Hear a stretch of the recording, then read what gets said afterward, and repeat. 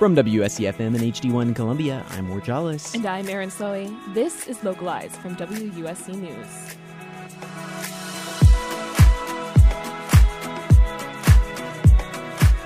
The Gamecock community was shocked Sunday with the news of head football coach Will Muschamp's firing. The response has been mixed, from celebrations on Twitter to apprehension about the rest of the season. And on top of that, 4 players have opted out 3 of the remaining games. Here to tell us more is Tom Santinello, executive producer of SUTV's Capital City Sports. Also, with many looking forward to Thanksgiving next week, we'd like to take this opportunity to look back. 2020 has been a year of looking toward the future, but also reckoning with the past. Tonight, we're going to break down the true story behind the first Thanksgiving. All that coming up.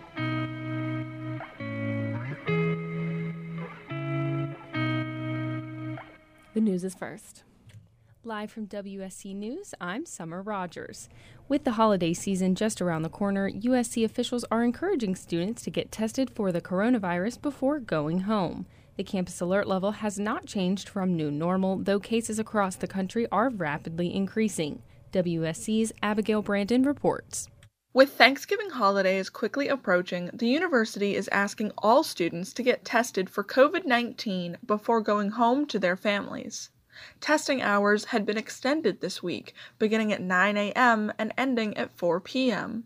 There will also be tests available this weekend on Davis Field from 9 a.m. to noon, both Saturday and Sunday. President Bob Caslen sent out an email telling students that there was, quote, no good reason not to get tested. The university's COVID-19 dashboard currently says that there are 72 active cases of COVID-19 on campus. Thanksgiving break begins on Wednesday the 25th, and all classes will be fully online after the holidays. With WUSC News, I'm Abigail Brandon.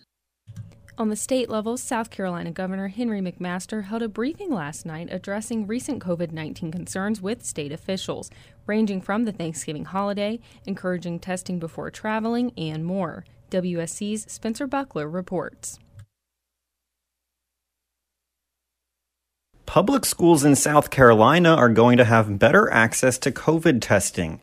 Governor McMaster says he will soon be issuing an executive order mandating the distribution of rapid COVID testing kits to every public school in the state. The tests will take about 15 minutes to get results. They're provided by the federal government. Tests will be available to students, faculty, and staff who have symptoms. Spencer Buckler, WUSC News, Columbia. After a historic presidential election that took days to declare former Vice President Biden as the winner, a recount in multiple states has been issued by President Trump. States in question include Georgia, Wisconsin, Pennsylvania, and Arizona, with Georgia's result rolling in this afternoon. Abigail Brandon has more. The presidential race in Georgia was officially called for Joe Biden following a hand tally of ballots, which resulted in a 12,000-vote lead for Biden. Georgia isn't the only swing state whose vote totals are making news. The Trump administration paid $3 million to the Wisconsin Elections Committee for a partial recount of the state. Donald Trump also asked Michigan Republican lawmakers to come meet with him tonight following their certification of Wayne County's vote total. With WUSC News, I'm Abigail Brandon. After letting go of head coach Will Muschamp last week, the Gamecocks will face off against Missouri tomorrow night in Williams-Brice. Since announcing their release of Muschamp, several players have chosen to sit out the rest of the year, with a total of 4 players now opting out. The Gamecocks are 2-5 this season, with the Missouri Tigers coming in at 2-3. The Dow Jones Industrial Average dropped 219 points today. The Nasdaq fell 49 points, and the S&P 500 dropped 24 points. It's currently 63 degrees outside and sunny with a low of 45 tonight. Tomorrow will be sunny and 73 with a low of 48 tomorrow night.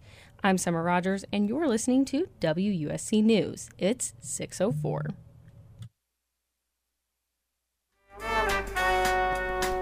Coca-Cola Concerts presents St. Paul and the Broken Bones live in concert at the Columbia Speedway Entertainment Center this Friday, November 20th at 8 p.m. You can experience the concert from your socially distanced seating cove, and more information can be found at colaconcerts.com. Cola Concerts is a proud supporter of WUSC and provided promotional consideration in exchange for this announcement. Hi, I'm Ward Jollis, news director at WUSC News and host of the WUSC News show, Localize. At WUSC News, we take the biggest stories and headlines of the week and bring them to you at the local scale so that you can stay informed and maybe learn a thing or two. Inspired by NPR, driven by conversation, join us. Monday, Wednesday, and Friday at 6 here on WUSC FM. Hey, Kate. Yeah. You know that iconic WUSC PSA with the guy that grew lobster claws for hands because he had bad karma? You mean Lobster Boy? Yeah. Very iconic, of course. Right. So I tried going to the website the other day and it doesn't work anymore. I thought it was like a website for service so you could get better karma. Exactly. They want you to get out and vote and do community service and just be a good person. So you know what else makes you a good person? Listening to WUSC, because we support local artists. Exactly. And we're cool. That's good karma. So keep listening to WUSC FM and HD1 Columbia. I think I like it.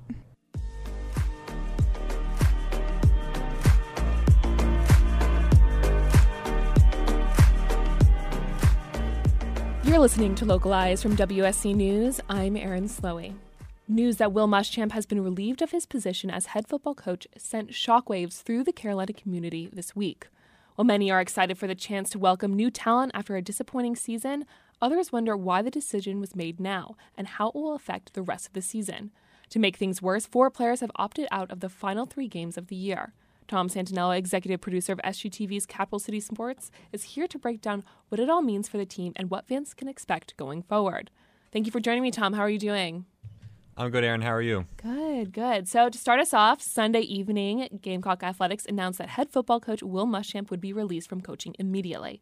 This comes after a recent loss to Ole Miss and losses against Texas A&M and LSU. What do you think was the turning point for the university to fire Muschamp? I think that it was just that fan apathy was at a point where keeping Muschamp was going to be more costly than keeping him. Obviously, we've seen on Twitter a lot of players have rushed to Muschamp's defense. He was a real players coach.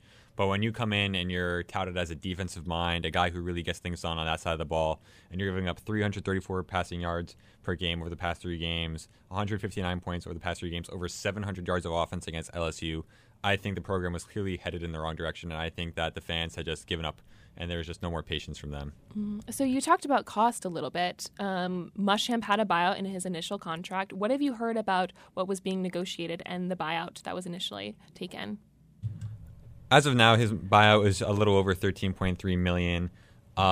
There's a clause in that Muschamp can take a little bit less money. I'm not sure that him and Ray Tanner are going to come to an agreement on that. If I was Muschamp, the $13.3 million to walk away from a job sounds pretty nice. But obviously, he loves South Carolina, so we'll see what happens. So good news for South Carolina is that Ray Tanner says even with the hefty buyout, none of the other programs are going to be impacted. So the athletic department's finances, that was a really big question. Do they have the money for the buyout? The answer is they do, and I think that's because they have that fan support from the donors and whatnot. But buyout $13.3 million, which was a little bit less than it was last year. I think it was supposed to be something like $17-18 million, so they renegotiated that, and it obviously worked out for the best. Mm-hmm. Yeah, so in his 5 years at South Carolina, Muschamp has had a 28-30 record. 2017 and 2018 were the only 2 seasons with winning records. That being said, do you think this decision came as a surprise to fans? I think that if you've watched South Carolina over the past 2 years and you were shocked by Sunday's news, then you just must not have been watching closely enough. The program is clearly headed in the wrong direction. The stat that he would always tout is that him and his staff had won more games at South Carolina in their first 3 years than any coaching staff in the university's history. Last year, 4 wins. This year, they're sitting at 2-6, and it kept getting uglier and uglier. I think that people were already calling for his head last year, and then the past 3 games where the team didn't even look remotely competitive for most of those 3 games. there's just nothing else that the athletic department could do to justify keeping him. Mm-hmm. Yeah, so offensive coordinator Mike Bobo will now serve as the interim head coach for the remainder of the season. What can we expect from him and the team now under his leadership for the last couple games?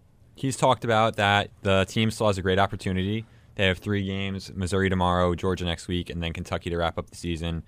I think that the team is lucky that Mike Bobo has had head coaching experience before. He comes from Colorado State, not the most successful there, but he knows what it takes to run a program. He has a great coaching pedigree coming from Georgia and other SEC schools. So I really think that the offense, they're going to open it up tomorrow night. I think that they're going to get creative. Mike Bobo's playing with house money, because unless he goes 3-0, I think he understands that he's really not going to be the head coach of the future for South Carolina. So he's got nothing to lose here. So I think that you're going to see a lot of creativity on offense, whether it's reverses, flea flickers, double passes, stuff of that nature. But with that said, I don't think Mike Bobo's going to get too cute on offense.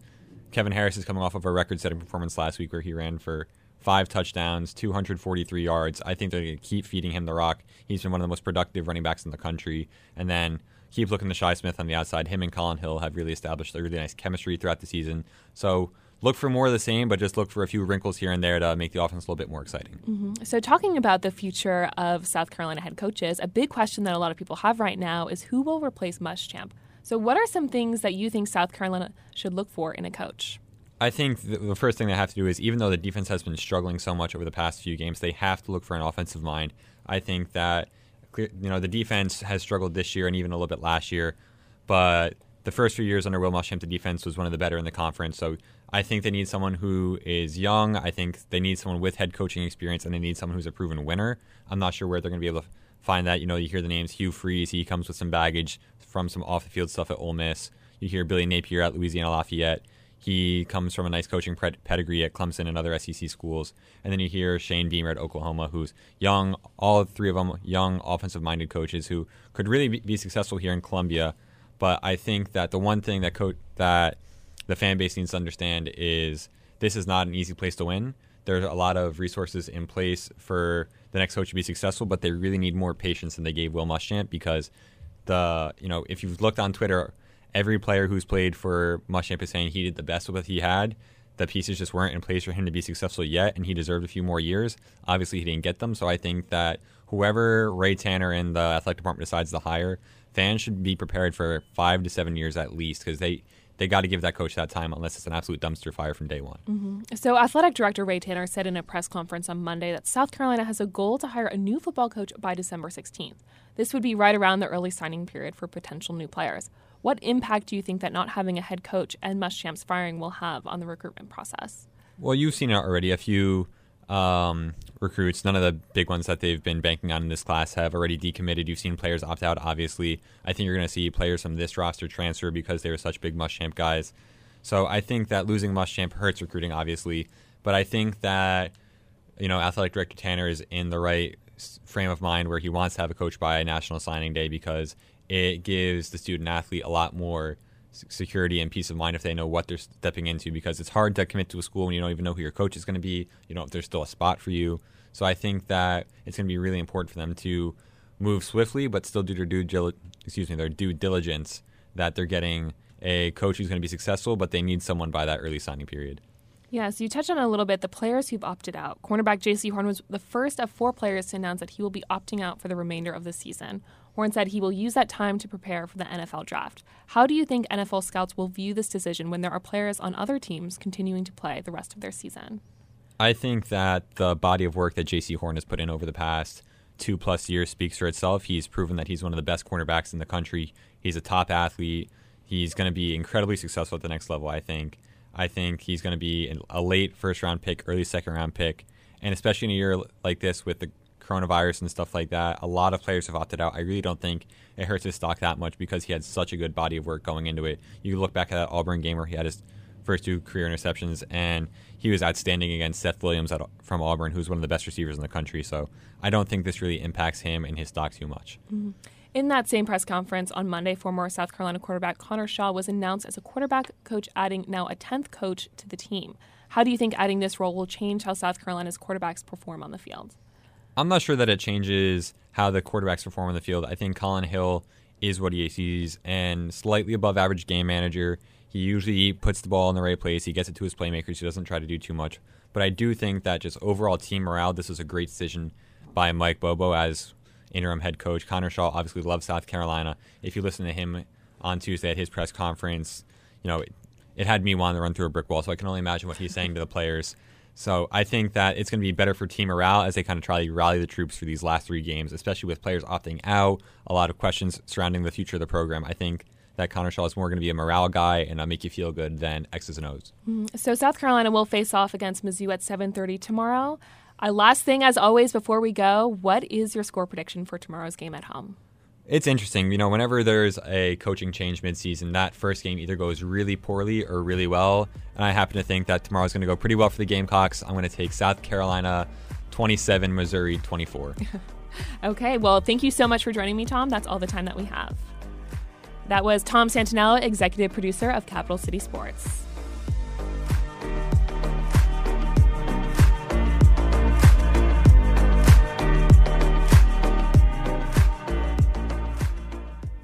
This is WSC News. Here we go. You're rolling through the mall with your girls when, bam, you see a mannequin sporting a slamming top and it's hooked up with a blazing miniskirt. Suddenly, you see yourself flossing it to the big game this weekend. You start looking for the ATM, and one of your girls checks you. Honey, that skirt is way too short. That's the kind of skirt you can't sit down in, not without showing all your business. And that could be a problem, because you're always sitting in your wheelchair. All because you didn't think you needed a seatbelt just to run out to the store. Then that truck came out of nowhere and whack! If you had only known that most accidents occur close to home, you would have been wearing your seatbelt, and the story wouldn't have gotten all twisted, and you wouldn't have gotten hemmed up. So buckle up, because you never know. This message has been brought to you by the Department of Transportation and the Ad Council. Hi, I'm Ward Jollis, news director at WUSC News and host of the WUSC News show, Localize. At WUSC News, we take the biggest stories and headlines of the week and bring them to you at the local scale so that you can stay informed and maybe learn a thing or two. Inspired by NPR, driven by conversation, join us. Monday, Wednesday, and Friday at 6 here on WUSC FM. What's up, Gamecocks? It's Schuler from Death Drive 90.5. We're all stoked to be back on campus. But we've got to remember that the threat of COVID-19 is still very real and very present. Take measures to protect those around you and to protect yourself. Wear that mask. Wash your hands. Stay 6 feet apart. Don't eat anything that you find on the ground. Stop licking doorknobs. Let's all work together for a COVID-free campus. Because Riffs should be sick. You shouldn't. Keep it healthy, keep it safe, and keep it locked to 90.5. WUSC FM and HD1 Columbia.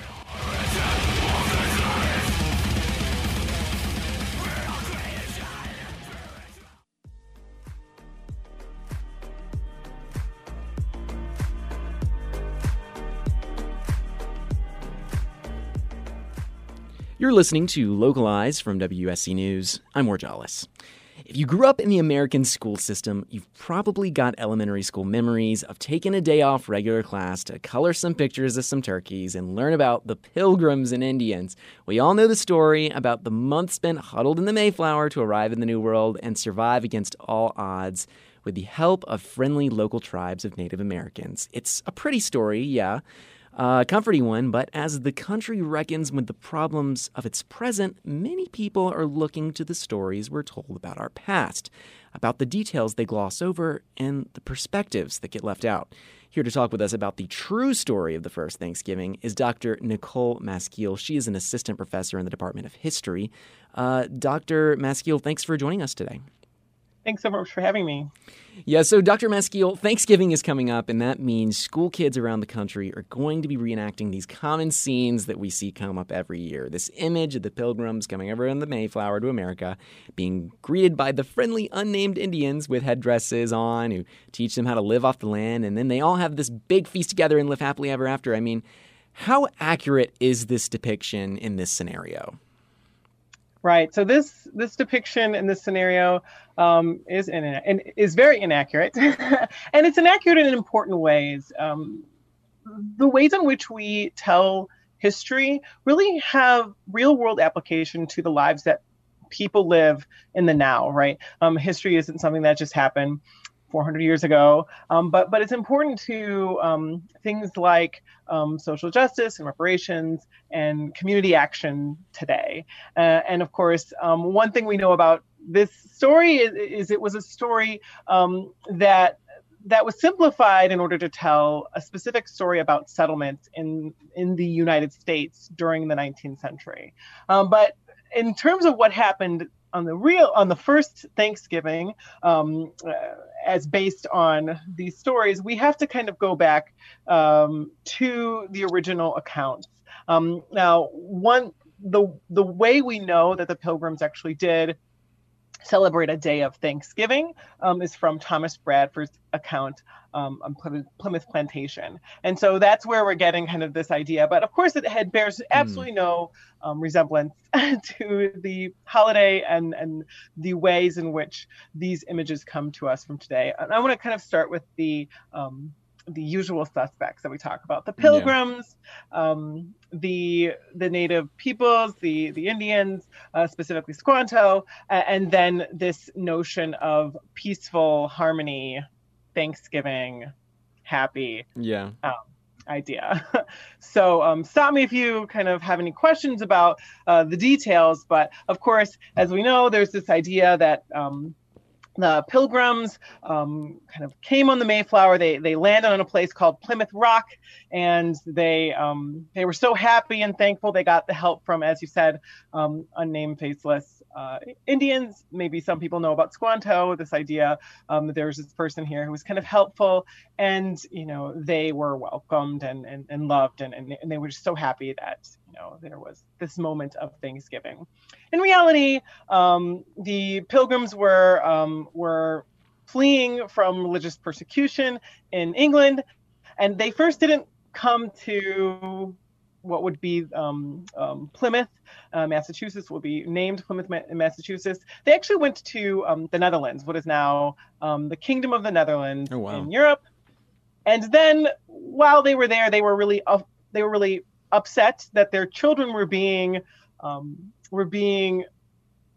basically exposed to this very multicultural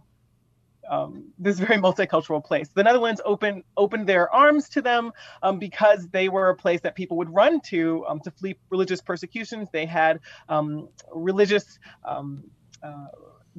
freedom intact, and so you have large communities of Jews. You have large communities of different flavors of Protestant dissenters who are coming there, but it was a little bit too liberal, too religiously fluid for the Pilgrims, for the separatists, and so they decided to kind of embark on this journey. Now, they didn't have enough money to finance the journey alone, so they had people known as strangers, that they called strangers, on the boat with them that were not separatists, they were not Pilgrims, they were just kind of on the ride. Now, they were blown far off course. And when they realized that they were blown so far off the course, they realized the people who were the strangers were like, wait a minute, we didn't sign up for this. Maybe we can renegotiate. The terms of this debate.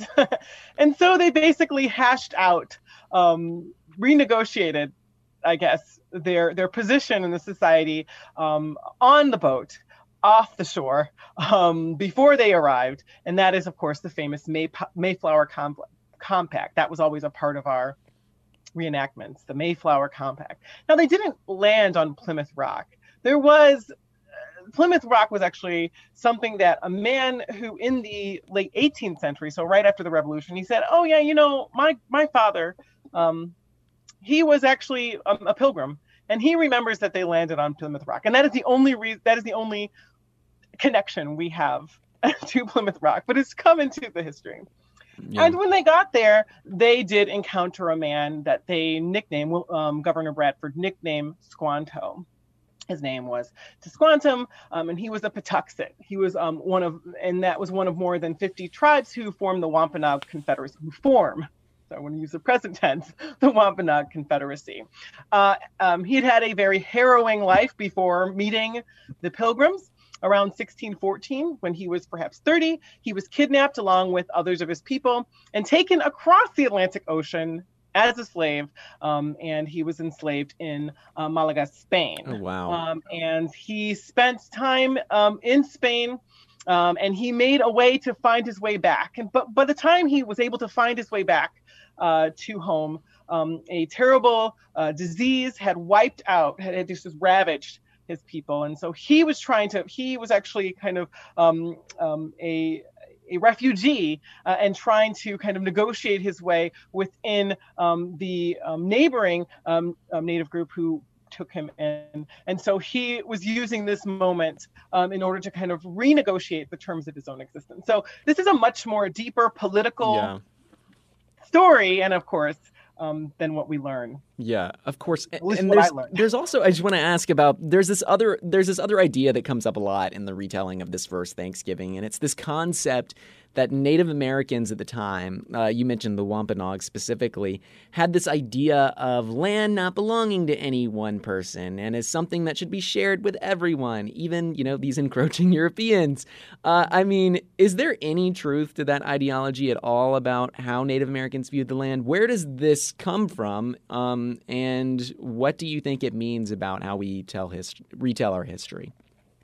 Well, I think that it's important. It's been an important point made in the history of the first Thanksgiving, precisely because of when this story became popularized. This is in the late 19th century, when during these land grabs that are happening in the West, and they're trying to retell a history of a time when Native peoples were just giving land away, right? They didn't understand land use. They didn't understand. They believed that the land was something that was to be shared. But in reality, the Pilgrims, the separatists, the people on the Mayflower are landing into a political situation where different groups are jockeying for position, for control of resources. Now, it is true that land use, there were different notions of land use between Western Europeans, in this case the English, and the native northeastern Indians. There definitely is, but this idea that there was no kind of conception of land, that everyone was just kind of sharing things, is dreadfully false and purposely false, right? It was created kind of looking backwards in order to basically write in Native acquiescence to what was essentially a campaign of ethnic cleansing. Yeah. And also I want to shift gears a little bit to another point too. I mean, there's almost like this narrative too of European colonial history that begins with the Mayflower arriving at Plymouth Rock, which is completely inaccurate. I mean, Europeans were interacting with Native people for a long time before the Pilgrims' arrival. I mean, why do you think this particular event has gone down in history as some sort of first contact episode and this big celebration that we've carried on for so long? Well, there's a couple of kind of reasons why this place and this event has gone down in history. It was first kind of presented during the 19th century, right before the Civil War, right as the sectional divide starts happening, was presented as an alternative to the America's true origin story, which of course is Jamestown. And that story was much too dog eat dog, right? People going in kind of search of profit to the point where they even, start to cannibalize each other. I mean, this is the true, origin story. And that was kind of put forward as, well, no, let's put forward this notion of people leaving to kind of to get away from religious persecution. That's our true narrative. But I think it's interesting, especially since we're in South Carolina, is that the earliest known day of Thanksgiving in South Carolina was actually observed by French soldiers at Parris Island in the year 1564. So in the 16th century. So this is predating. We're in a different century. Yeah. This is much earlier. So it shows this kind of deep history of European, right, colonization, and also the importance of different places as first. Yeah. And another thing that I mean, we couldn't have an interview about Thanksgiving without talking about the food a little bit. I mean, that's honestly my favorite part. Thanksgiving is my favorite holiday because of that. So, I mean, it's evolved in a new. Thanksgiving itself, like you said, had been celebrated way before 1620 as well, and it's evolved in numerous ways over the years. One of which are these staple foods, that have become really popular: turkey, dressing, sweet potatoes. But were these actually foods that people would be eating at the first Thanksgiving? And how have these foods in particular become so popular at the Thanksgiving table every year?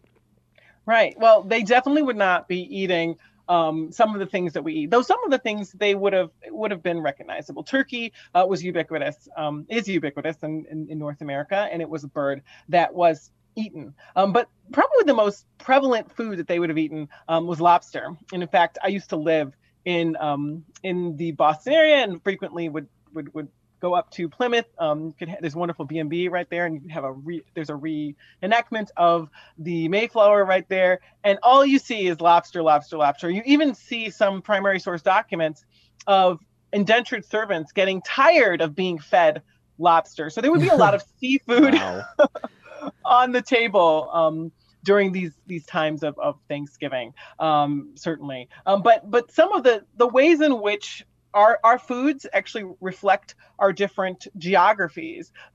Take, for example, sweet potato pie, whatever is on your whether you have mashed potatoes or a different type of potato is featured. It shows the different regional variations.